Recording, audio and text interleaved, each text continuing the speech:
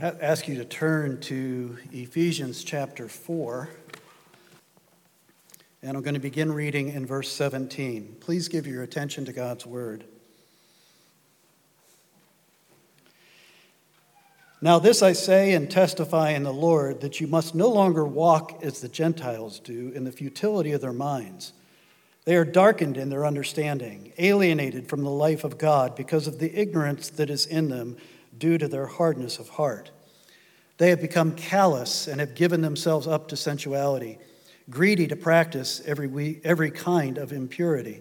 But that is not the way you learned Christ, assuming that you have heard about him and were taught in him as the truth is in Jesus, to put off your old self, which belongs to your former manner of life and is corrupt through deceitful desires, and to be renewed in the spirit of your minds, and to put on the new self, created after the likeness of God in true righteousness and holiness. Like many of you, I'm sure, I have enjoyed the first 2 seasons of that spin-off from the Star Wars world called The Mandalorian. If you haven't seen it, the main character is a bounty hunter who travels around the outskirts, the outer reaches of the galaxy, and he has come into the protective care of an alien, a small baby alien that looks a lot like Yoda, if you know who that is, that is strong with the Force. And so it's really a well-done show. I've enjoyed it. What's been interesting to me is that the main character, the hero, the whole show, the Mandalorian, is actually someone who lives by a code called the Mandalorian Code. He lives by a way of life, a pattern of behavior, a commitment to a lifestyle that has been handed down to him from his forefathers. If you've ever seen the show, you know that when a Mandalorian greets another Mandalorian, or when they interact, you'll often hear them say, "This is the way. This is the way." And the way is something that has been given to them, something that's outside of them. And I say that that's kind of oddly refreshing, even though the way is, which all I know is that they don't show their face. Other than that, I don't know what else is in the way. But it's something that they don't come up with themselves. This hero is not living by his own code of ethics. He's not making up his own lifestyle. He's living according to the way that he has been told to live by an authority, by somebody outside of himself. That's very unusual in this culture. In this culture, we are told repeatedly to look within ourselves to know the way to live. Look within ourselves for inner light. Look within ourselves for our sense of identity, who we are, why we're here, what we're doing, what our goals are, what our purpose is. To look within ourselves. This idea of a way being given to us is a foreign concept. It's interesting, in Acts chapter 9, it tells the beginning of the story of the Apostle Paul, how he was transformed by an encounter with the Lord Jesus Christ from being one of the great persecutors of the church to being one of the great leaders of the church. And it's interesting, in the beginning, in the time when he's still called Saul, before he met the Christ on the road to Damascus, there's a reference to the church where the church is called the Way. The church is called the Way. I'll read that verse, that part of the verse for you. It says he has to ask permission from the leaders, so that it says, if he found any belonging to the Way, men or women, he might bring them bound to Jerusalem. As far as we know, that's the only time, at least we know in Scripture, it's the only time the church is called the Way. And we don't know why it was called the Way. We don't know who called it the Way. We don't know if the Christians themselves called it the Way, or if that was Paul's name for it, or probably not. But the point is, they called the church the Way that lived by a code, lived by a morality, lived by a philosophy that was given to them. Jesus said, I am the way, I am the truth, I am the life. And so the way for the church was defined by the one who called himself the Way. And really, to be part of the way is to follow in the way that the Lord Jesus Christ leads. Jesus taught that that way is narrow. That the way that this world offers is broad. It's tolerant. It's multifaceted, many philosophies, many religions, many truths. You can make up your own truth. But the way of Christ, the way of the church, is narrow, he said.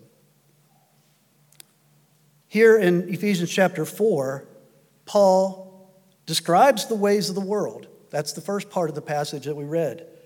He's describing the way the world calls upon us to live. And then he says, that is not the way. Verse 20. That is not the way. It's not the way you learned Christ. And then he goes on to describe the lifestyle, as he does in all of his writings in the New Testament. The lifestyle of the believer is a lifestyle of repentance. Every day, every moment, every choice, every action you take is to be an act of repentance. He describes it in beginning in verse 22.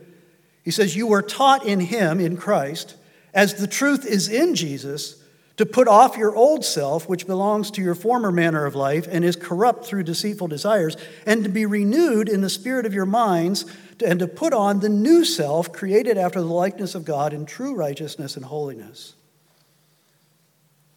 He refers there to two identities that we have had. We have, if you're a believer, if you're a true believer in Christ, you have had two identities that you live by. One he calls the old self which lives according to the way of this world, and then the new self that lives according to the way laid out for us by Jesus Christ. And every day for the believer, it's all about choosing to depart from the way of the world that your old self was bound to, and to live on the new way, on the narrow way that Jesus Christ is calling us to. That's repentance. Repentance is literally a turning of yourself from going one way to going the other way. All true believers were born into this world with the old identity, the old self. But there is a very real sense in which that old self died with Christ on the cross. That's what Paul refers to in Galatians 5, verse 24, when he says, and those who belong to Christ Jesus have crucified the flesh with its passions and desires.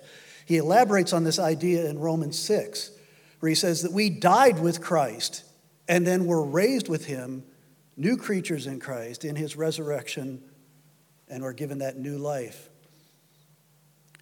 But there's a very real sense in which, even though in a legal sense, before the throne of God, in terms of God's judgment, we died with Christ on the cross. We're raised with him in his resurrection from the tomb. But there's another sense that once we become a Christian, once we commit ourselves to following Christ, the rest of our lives is all about living that out day by day, of killing the old man and embracing this new identity of who we are in Christ. It's that lifestyle of repentance. There's a lot of talk these days about identity. Everybody seems to be self-absorbed with what's my identity. They have their Facebook identity, their Instagram identity, their gender identity, their political identity, their racial identity. We have all this talk going on about identity. But again, who gets to define our identity? According to the world, we get to define it. I get to defend, and to decide who I am. I make it up. It's all made up. It's all about my goals, my purposes, my desires. But according to Scripture, God defines our identity in one of those two ways. Either we are of the old self or we are of the new self. And he defines those identities. How do we live according to our new identity in Christ and stop living according to our old identity? If that's what we're talking about sanctification. That's the word we use in the church about this process of being transformed from identifying with this old self to being identified with the new self. This process, this transformation. How do we live according to our new identity in Christ and forsake the old identity that we had in the world? Well, first, what Paul teaches us is it begins with your mind. There must be a change in your mind. Repentance requires developing a new mind, a new way of thinking. Look at verse 18. Paul says that this old self, what we were before we knew Christ, this old self has a darkened mind. A darkened mind. Dark in the sense of Scripture's definition of dark, which is evil, without God, without light, without truth. It's dark in two senses, as Paul defines it here. First of all, he says the old self is darkened in its mind in the sense that it's alienated from God, from the life of God, he said. It's alienated from the life of God. That means it's opposed to the light and truth that comes from God. It is hostile to God's ways, hostile to God's thinking. Paul's language in Romans 1 is that in our old nature, in our old self, we suppress the truth in our unrighteousness. We are unteachable in our natural state. The second way in which our mind is darkened, Paul says, is that we were ignorant. Ignorant. Ignorant in the sense that we could not perceive, we did not have the ability to understand spiritual truths. We could not recognize who Christ was. We could not believe the gospel because we did not embrace the gospel. Our minds were darkened. It's not stupidity. Ignorance, when the Bible uses ignorance in this sense, it's not stupidity because some very brilliant people still have very darkened minds that are alienated and ignorant to the truth that is revealed through Scripture. We live in a university community. There are hundreds upon hundreds of people that live in our community that are much smarter than I am. But so many of them are ignorant, darkened, alienated in their minds. I don't know if it's helpful or not, but an analogy that I tend to think of is a computer. You look at a computer, you've got the hardware, which would correspond to maybe the brain. There's nothing wrong with the hardware. The brain works. God designed the brain. It works. But our philosophy, our code of ethics, our morality, all of this is like the software. And it is corrupted. Sin has twisted and corrupted so that our philosophy, our code of ethics, our morality, all these things are conformed to the ways of the world and are hostile to the ways of the Lord. That's the old self. That's what all of us were when we were enemies of Christ, enemies of the gospel, before we were saved.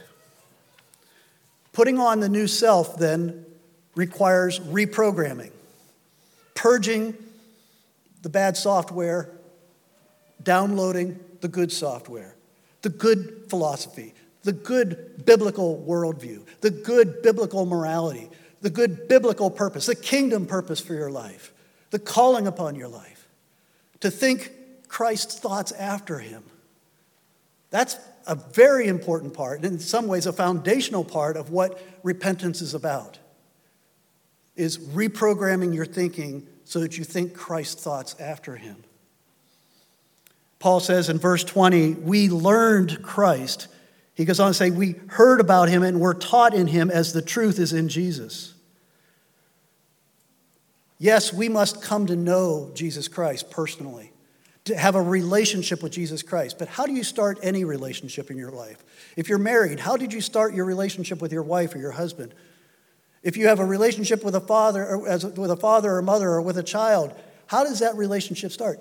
The relationship starts through knowing about the person, understanding the person, understanding how they think, how their emotions work, what is important to them, what they love, what they hate. As you learn about a person and you experience life with that person, the relationship grows and you begin to bond emotionally and even spiritually.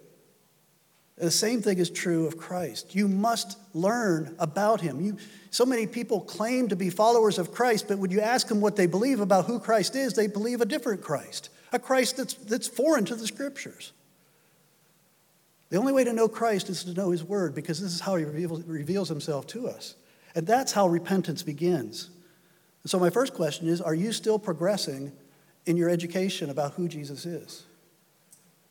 We have this way of life in the world where you go to elementary school and then secondary, middle school and high school and college, and maybe you get a graduate degree, maybe you get a doctorate, but then your education is done and you go on and live your life based on that education. It's not that way for a disciple. You must be continually learning until the day you die.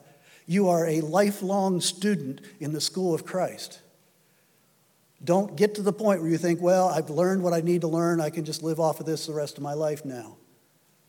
A disciple, a follower of Christ, is a student of Christ. And I guarantee you, you have not even begun to plumb the depths of who Christ is and what he has done for you and for the world.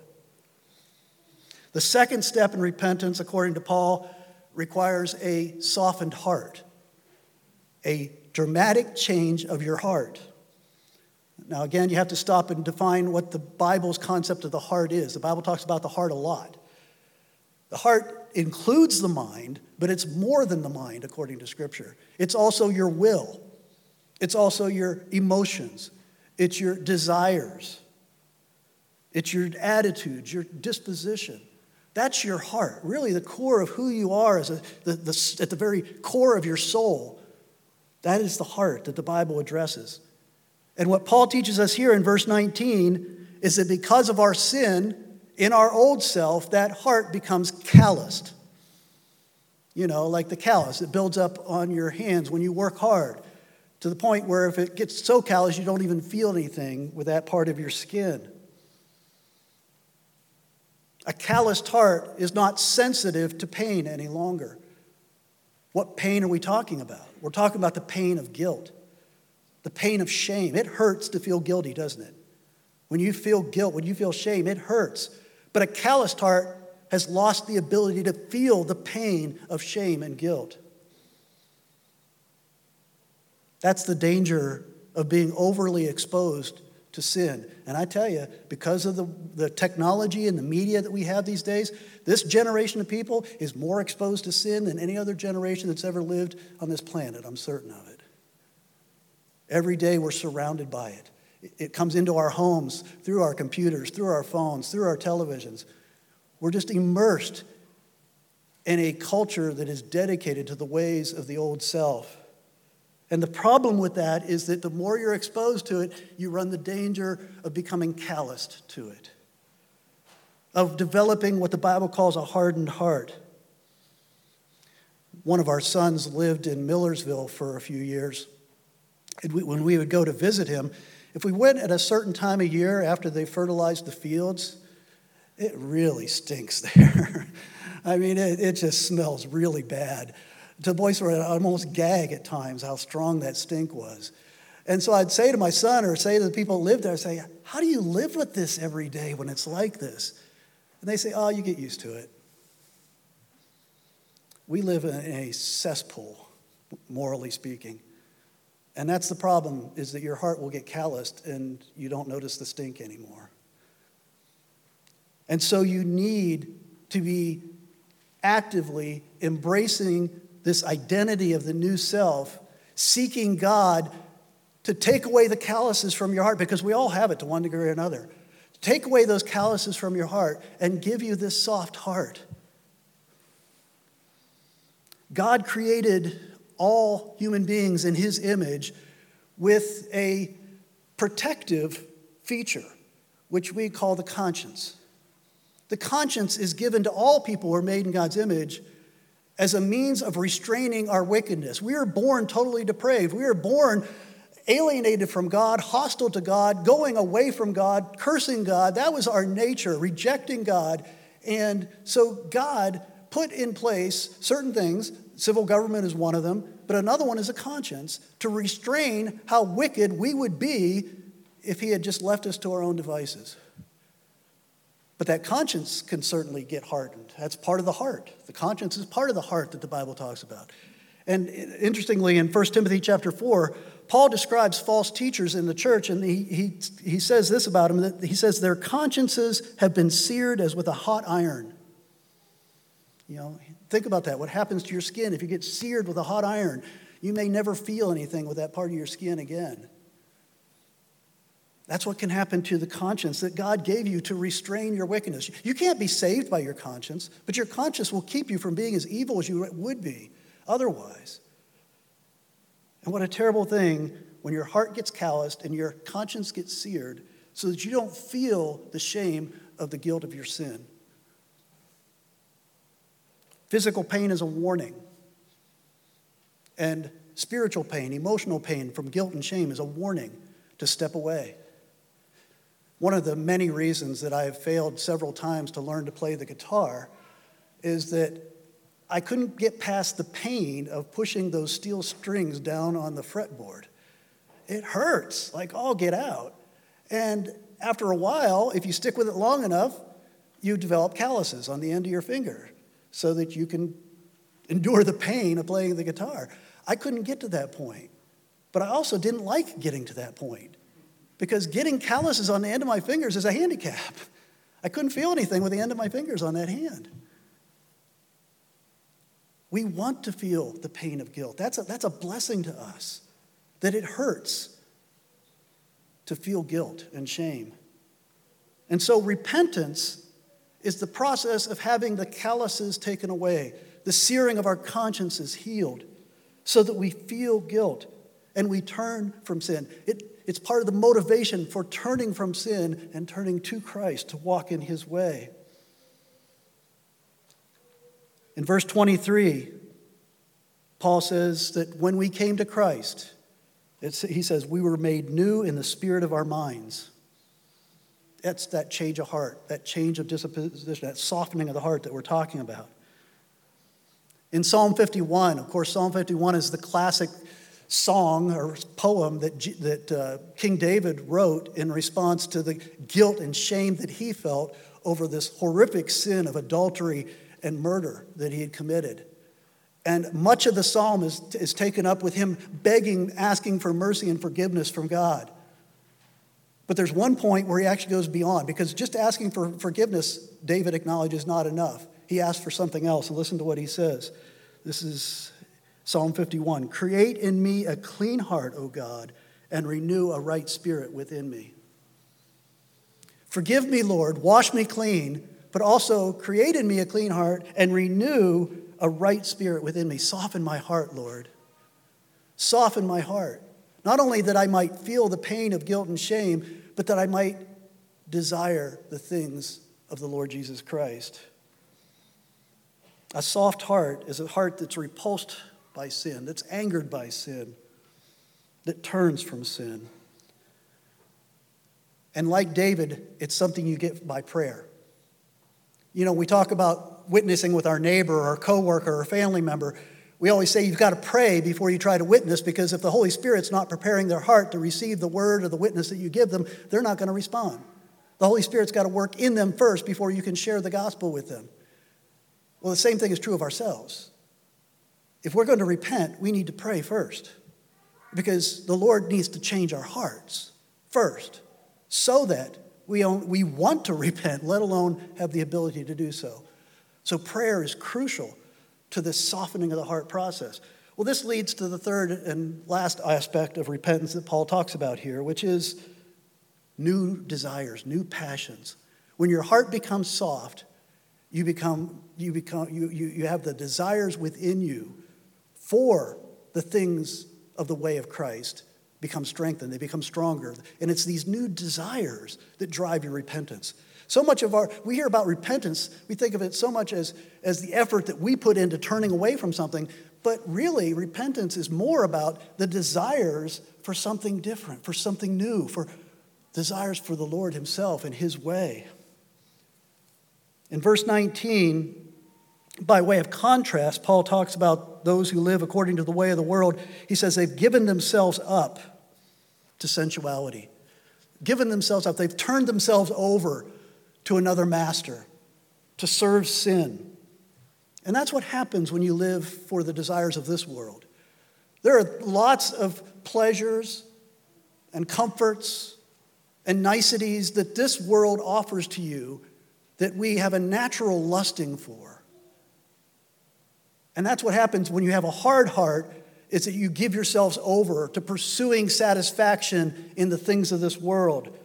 But Paul says in verse 17, you can find no satisfaction. That's a life of futility. Nothing but emptiness and death at the end of that road.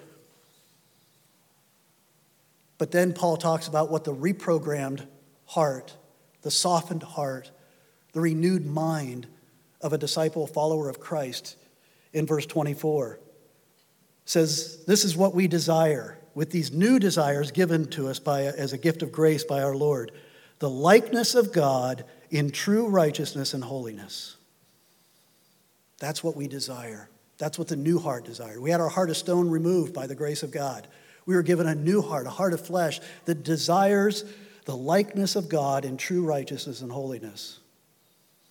I like the distinction that Soren Kierkegaard makes in one of his writings about the distinction between an admirer of Christ and a follower of Christ. There are a lot of admirers of Christ. It's hard to find anybody who's going to say a bad word about Jesus Christ. Many who would say they admire him in one way or another. But only those who are born again by the regenerating power of the Holy Spirit know what it means to truly follow Jesus Christ. And Kierkegaard makes this distinction in this way. He says, the admirer never makes any true sacrifices. He always plays it safe. Though in words, phrases, and songs he is inexhaustible about how highly he praises Christ, he renounces nothing and will not reconstruct his life and will not let his life express what he supposedly admires. Not so for the follower.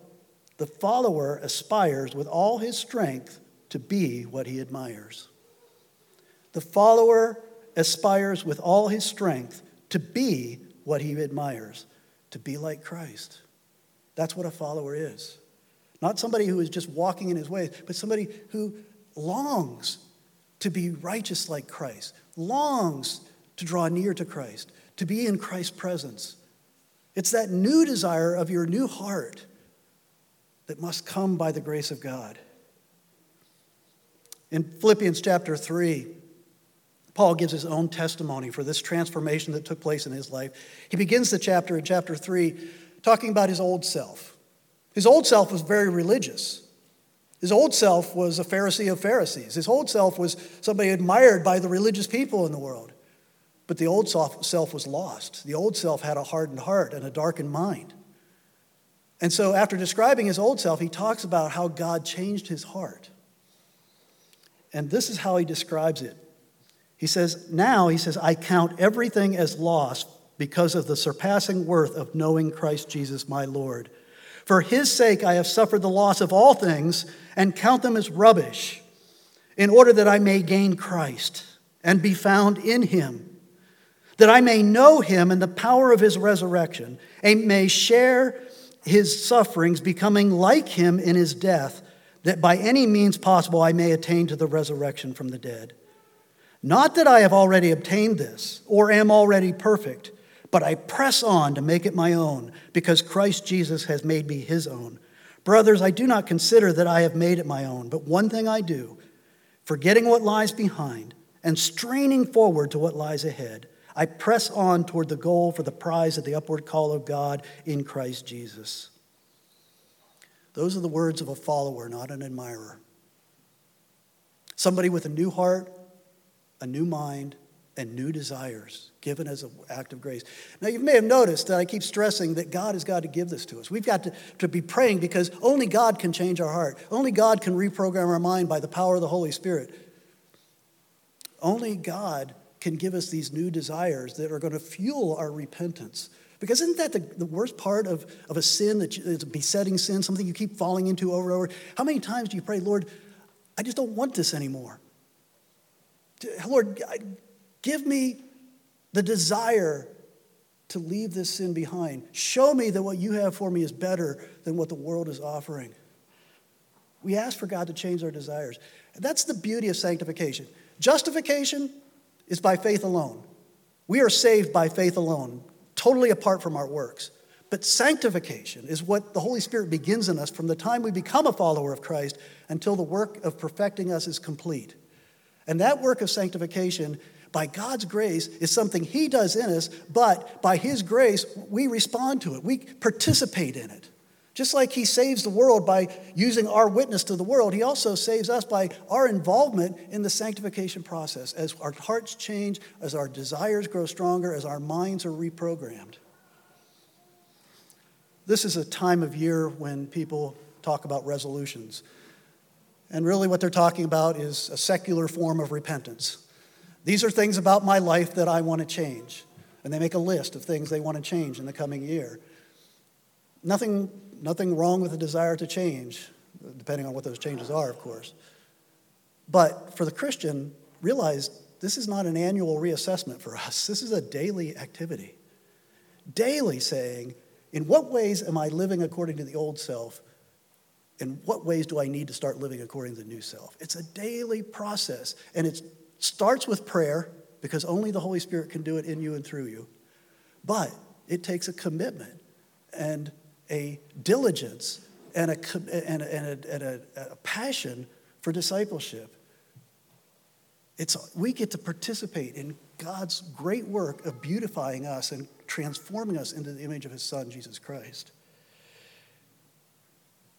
Repentance is taking on this new identity, embracing it, living it out. It is already who we are as God looks at us through the cross of Christ. But it also means receiving the mind, the heart, and the passions of Jesus Christ. C.S. Lewis says this. He says, repentance isn't something God demands of you before he will take you back. He says, repentance is not something that he could let you off of if he chose. He says, instead, repentance is simply a description of what going back to him looks like. And that's our life. Our life is turning to him, coming to him by the power of the Word and the Spirit, by his grace enabling us. Let's pray and ask for that grace to be given. Father,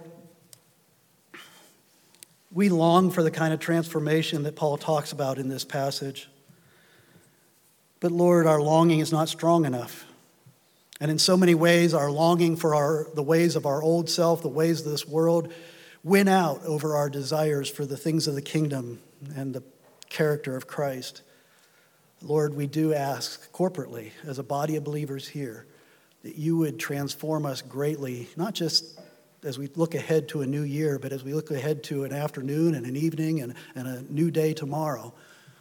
Lord, help us to make repentance truly a way of life as we reprogram our minds, as we allow the Spirit to soften our hearts, and as we encourage and inflame the new desires that you've given us in our new hearts.